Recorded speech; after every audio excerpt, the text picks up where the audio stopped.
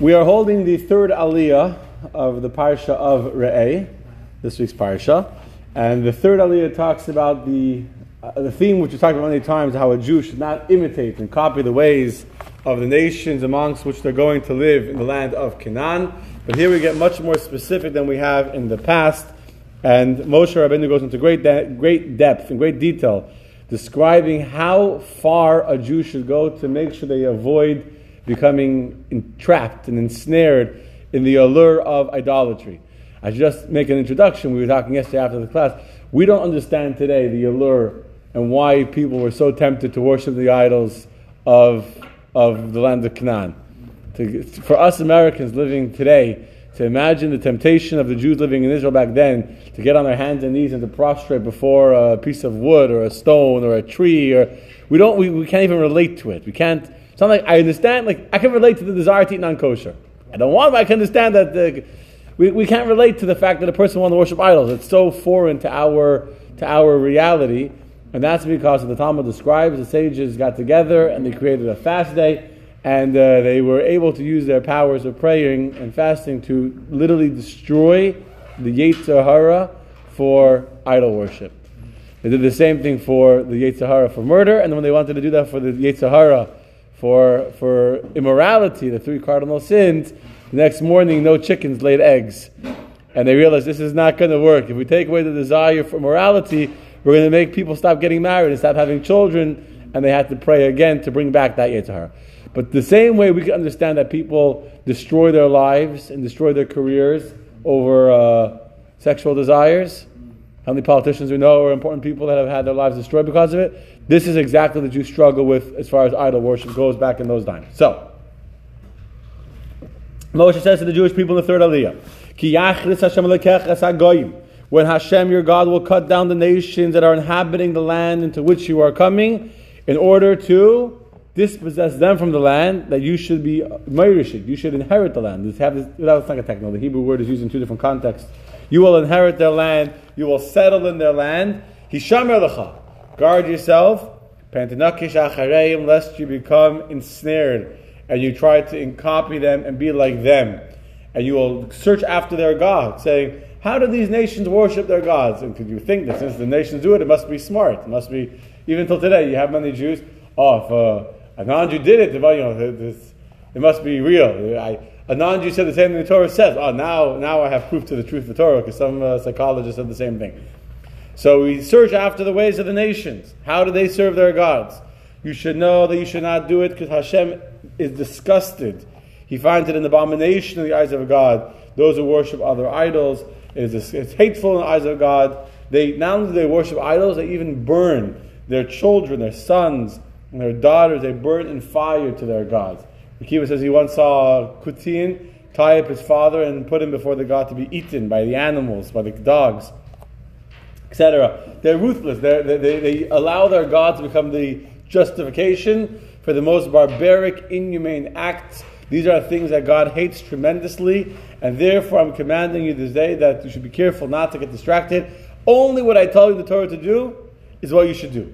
You should not add anything to the Torah. You should not take away anything from the Torah. Don't think there's going to be a version 2.0 of Judaism. A new version where God said, I'm going to add some laws to make the Torah a little bit, an upgraded version. Don't think God will take away and say, okay, the mitzvah of circumcision, the mitzvah of kosher, will be tomorrow's Torah reading. It was good in the Old One, but now we have a New Testament, we don't need to do a kosher anymore. It doesn't work that way. Whatever I tell you, don't add to it, don't take away from it. It's perfect exactly the way it is, because this is the word of Hashem. And what will happen comes along the Torah and continues.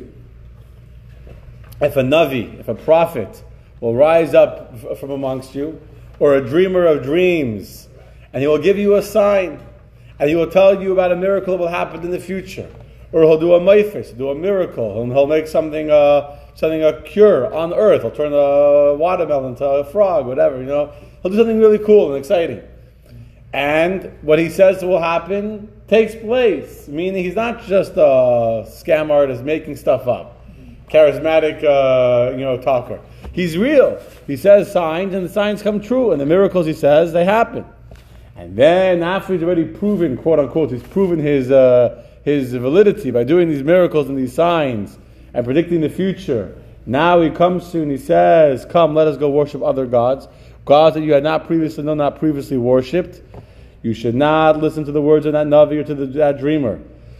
That person is deliberately trying to lead you astray. Why would Hashem give power? Why would he give the ability to tell the future to a prophet who's a false prophet trying to lead you to sin? Says the Torah, Ki minasa Hashem Elokeichem eschem. Because Hashem, your God, is testing you. Why is he testing you? Ladas. In order to know, Hayeshchem oyavim es Hashem Elokeichem, do you truly love Hashem, your God, with all of your heart and with all of your soul? If you love God, then you're not distracted by other false prophets. Even if they have power, even if they can do miracles, even if they can tell the future, it doesn't make a difference. I already have my God, I'm already in my relationship with my God, and that's all that matters to me. And I should point out, this is the reason why Jews, I spoke about this on Monday night, the reason why Jews don't worship other gods or other religions is not because it's fake and they have no spiritual truth or they have no prophet. They could have prophets. And their prophets could have walked on water and could have done whatever. Who cares? We don't need to fight other religions to prove that our religion is more right than yours. I'm a Jew because Hashem came to me and revealed himself to me, and that's why I can never be distracted by other gods afterwards. Acharei Hashem Elokeichem telechu. We should go after Hashem, our God. We should fear him. And not only go after him is easy. You should fear him. You should do his commandments. You should guard his. Not only you should fear him, but you should guard his commandments. You should listen to his voice. Everything he tells you, you should serve him. And to him you shall cleave. What does it mean you shall cleave to him? Rashi tells us, quoting from the Sifri, from the Gemara, that there's 3 characteristic traits of HaKadosh Baruch Hu that are unique to God. And we saw that Hashem himself didn't just tell others to do them, but that he himself did. What are those character traits? Number 1 is he has kindness to the people that need. He buries the dead. We see that by Hashem, when Moshe Rabbeinu passed away, who buried Moshe Rabbeinu? And Aaron also, he buried them. The Egyptians at the shore of the sea. The what? The Egyptians that washed up at the sea shore. Yeah, and Hashem buried them also. That's correct. Very good. And he buried the Egyptians that were washed up at the sea. Hashem visits the sick. God visited Abraham. God comforts the mourners. We find that when Yaakov was mourning for Yosef, that Hashem came to comfort him, etc. So Hashem, what does it mean to be like Hashem? Bury the sick. Don't bury the sick. Bury the dead. Visit the sick. Comfort the mourners. To be there in a not only in the religious way, in the spiritual way. Here's another very important point. If I would tell you, be like God, what do you think that is? Be spiritual, pray, meditate, study Torah. That's not what it says is to be like God. To be like God is to show kindness, to visit sick people, to do the mitzvah of making a minyan at a funeral, to make sure there's mourners, visiting the mourners in the house of mourning, etc. Anyway, let's continue. And what you do with that prophet? That prophet, that dreamer, that person that told you the future and tried to get you to go astray and to worship other gods besides for our God, that person shall be put to death. Why? Because he has spoken falsely and deceptively by Hashem your God, the one who took you out of Egypt, the one who redeemed you from the house of slaves, the one that told you to destroy and eliminate any evil from your midst. This again, as I said before, this is our God. This is the one that took us out of Egypt, and he's trying to get you to cheat on your God. You should kill him. And then the Torah continues. It says, besides for the false prophets, there's another kind of temptation the Jews have to struggle with, which is our own brothers and sisters, well, not sisters, brothers, who try and lead us astray. So it says the Torah, verse 7, if anyone, even a close relative such as a brother, who is the son, even if he's only a half-brother, just the son of only your mother, only of your father, your son, your daughter, your wife, or someone who is dear to you, a friend who is dear to you as your soul, and they incite you. How do they incite you? Either in public or baseiser. They come to you in secret. They come to you, that's the way they normally try and get people to go after, to sin. It's in secret. Thank you for making the minyan. They come to him in secret and they say, let us go serve other gods. Gods that you didn't know and gods that your fathers didn't know. It's embarrassing. Even the nations don't go to other gods their fathers didn't know. And they come to you in secret and say, let's go worship other gods that your fathers didn't know. And let's go look at the other deities of the peoples around us and see how they worship their gods. How they worship, even forget about their gods. Let's worship gods that are international. Gods that are from the heavens and the earth. So it's not like we're going to worship an Emirate god. So first they said, let's worship the gods around us. They said, you know what, let's not that. You don't want to go worship a Canaanite god? Let's go worship the sun, the moon. The items in the sky that go from one end of the earth to the other end of the earth. There's nothing non-Jewish about the sun. The sun is a creation of God. The sun gives light to the world. So they try and convince you to worship these gods that are not unique to a nation, but they exist over the entire universe. Says the Torah, lo sa'ovelo. You must not love him anymore. Even though you have a mitzvah to love every single Jew, especially your own brother, your own daughter, your own child, your own etc., you should not love him anymore. Meaning, you have a mitzvah to hate this person who tries to sin, make you sin from God. You should not listen to him. Even when he pleads for his life and says, save me, you have a mitzvah to destroy the evil within your midst and to kill him. And you should not show any mercy upon him. Even though normally you have to have mercy on people and not allow someone to be killed, here you must not pity on him.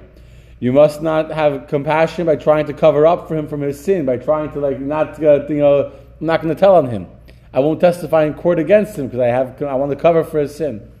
In all these cases, you need to be strong in order to destroy the evil from within you, in order to keep the Jewish camp holy and pure. When this person is found guilty, we'll talk about in a minute how he's found guilty. When the court will do their investigation and they find he is guilty, they should stone him to death. How will they stone him to death? They would throw him off of a 2-story building. Pretty graphic, I know. They throw him off a 2-story building, and if he didn't die from that, then they would throw a big, massive boulder on top of him. If that didn't kill him, then they would throw more stones. Yes. And everyone should watch and to see. First of all, who would be the one that will actually throw the rocks or push him off the building? The one that had tried to incite. The victim that had almost been led astray by this person trying to convince others to worship idols, he should be the one to put him to death after the court finds him guilty. And all of the Jewish people should watch in order to have a deterrent not to also go after this evil behavior.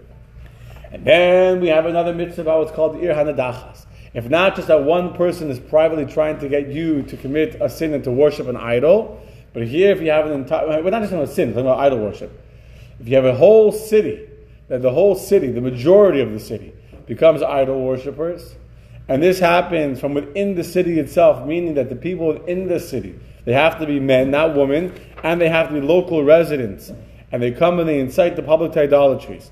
And the people they incite are residents of the city, the majority of the city. In that case, the Sanhedrin itself comes. It's not a regular court. The great Sanhedrin itself would come from Yerushalayim, and they would do a great investigation. So the Torah, v'darashta, they would inquire, v'chakarta, and they would investigate, v'sha'alta, heitiv, and they would question very, very well. Here we have 3 expressions: v'darashta, to question, to search, to chakarta, to investigate, heitiv, very well. Sha'alta is not included. And elsewhere, regarding a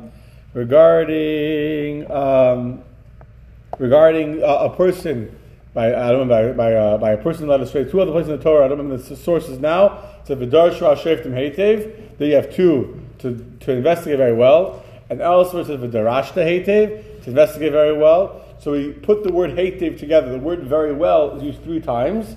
So each time tells us that all 3 times, both in regards to the person, the Ir Hanadachas, and in regards to, I think it's a person that was led astray individually, or where I don't remember off the top of my head anymore. To be honest, it's not here in the English translation. Rashi doesn't say where the other places are, but I looked it up yesterday. So since you have the word heitev 3 times, heitev, it tells us that in all 3 scenarios, whenever you're investigating witnesses, there has to be 7 different forms of investigation. If you add them all together, what was the year, what was the day, what was the day of the week, what was the time, where was the place, 7 investigations to make sure that you really thoroughly investigated these witnesses very, very well. And after you investigate them very, very well, then the entire city should be put to death. If you establish that indeed local residents of the cities worshipped idols from within the city, the entire city is gathered, men, women, and children, animals, every living creature in that city is put to death. And then all of the wealth of the city, all the buildings, all the objects of the city are brought together to the middle of the town, and then they make a massive, massive mound of all of the wealth of the city, and they burn it. And after they burn it, it becomes a teil olam, a mound, a heap of destruction, and it will remain a source of destruction forever. Loi yibana, it can never be. Loi tibana oid, it can never be rebuilt. Never be rebuilt. Nothing that is doomed to destruction may remain in your possession. Whatever Hashem has decided to be destroyed should be destroyed. In order to increase you might think I'm being angry, I'm being evil. Says the Torah, you should do this in order that Hashem will turn his anger away from the Jewish people, and he will give to you rachamim, he will give to you mercy, v'richamcha, he will be compassionate with you, v'herbecha, he will multiply you, as he swore to your forefathers, because you stayed strong to do that which is proper and right in the eyes of Hashem your God. I was enough of this. Is there ever an Ir Hanedachas? Was there ever a city that was destroyed for the whole city worshipping idols? So the Gemara brings two opinions. One rabbi said this is a theoretical, hypothetical mitzvah. Torah is telling us how much that God does not like idol worship, that if a city worships idols, the whole city should be destroyed. But it never actually happened. And there's another rabbi in the Talmud who said, what are you talking about? I actually once sat on a mound that was the burnt pile of an Ir Hanedach, of a city that had become a city of idol worshippers, that had become so evil that the whole city was destroyed. So it was a debate if this ever really happened or not.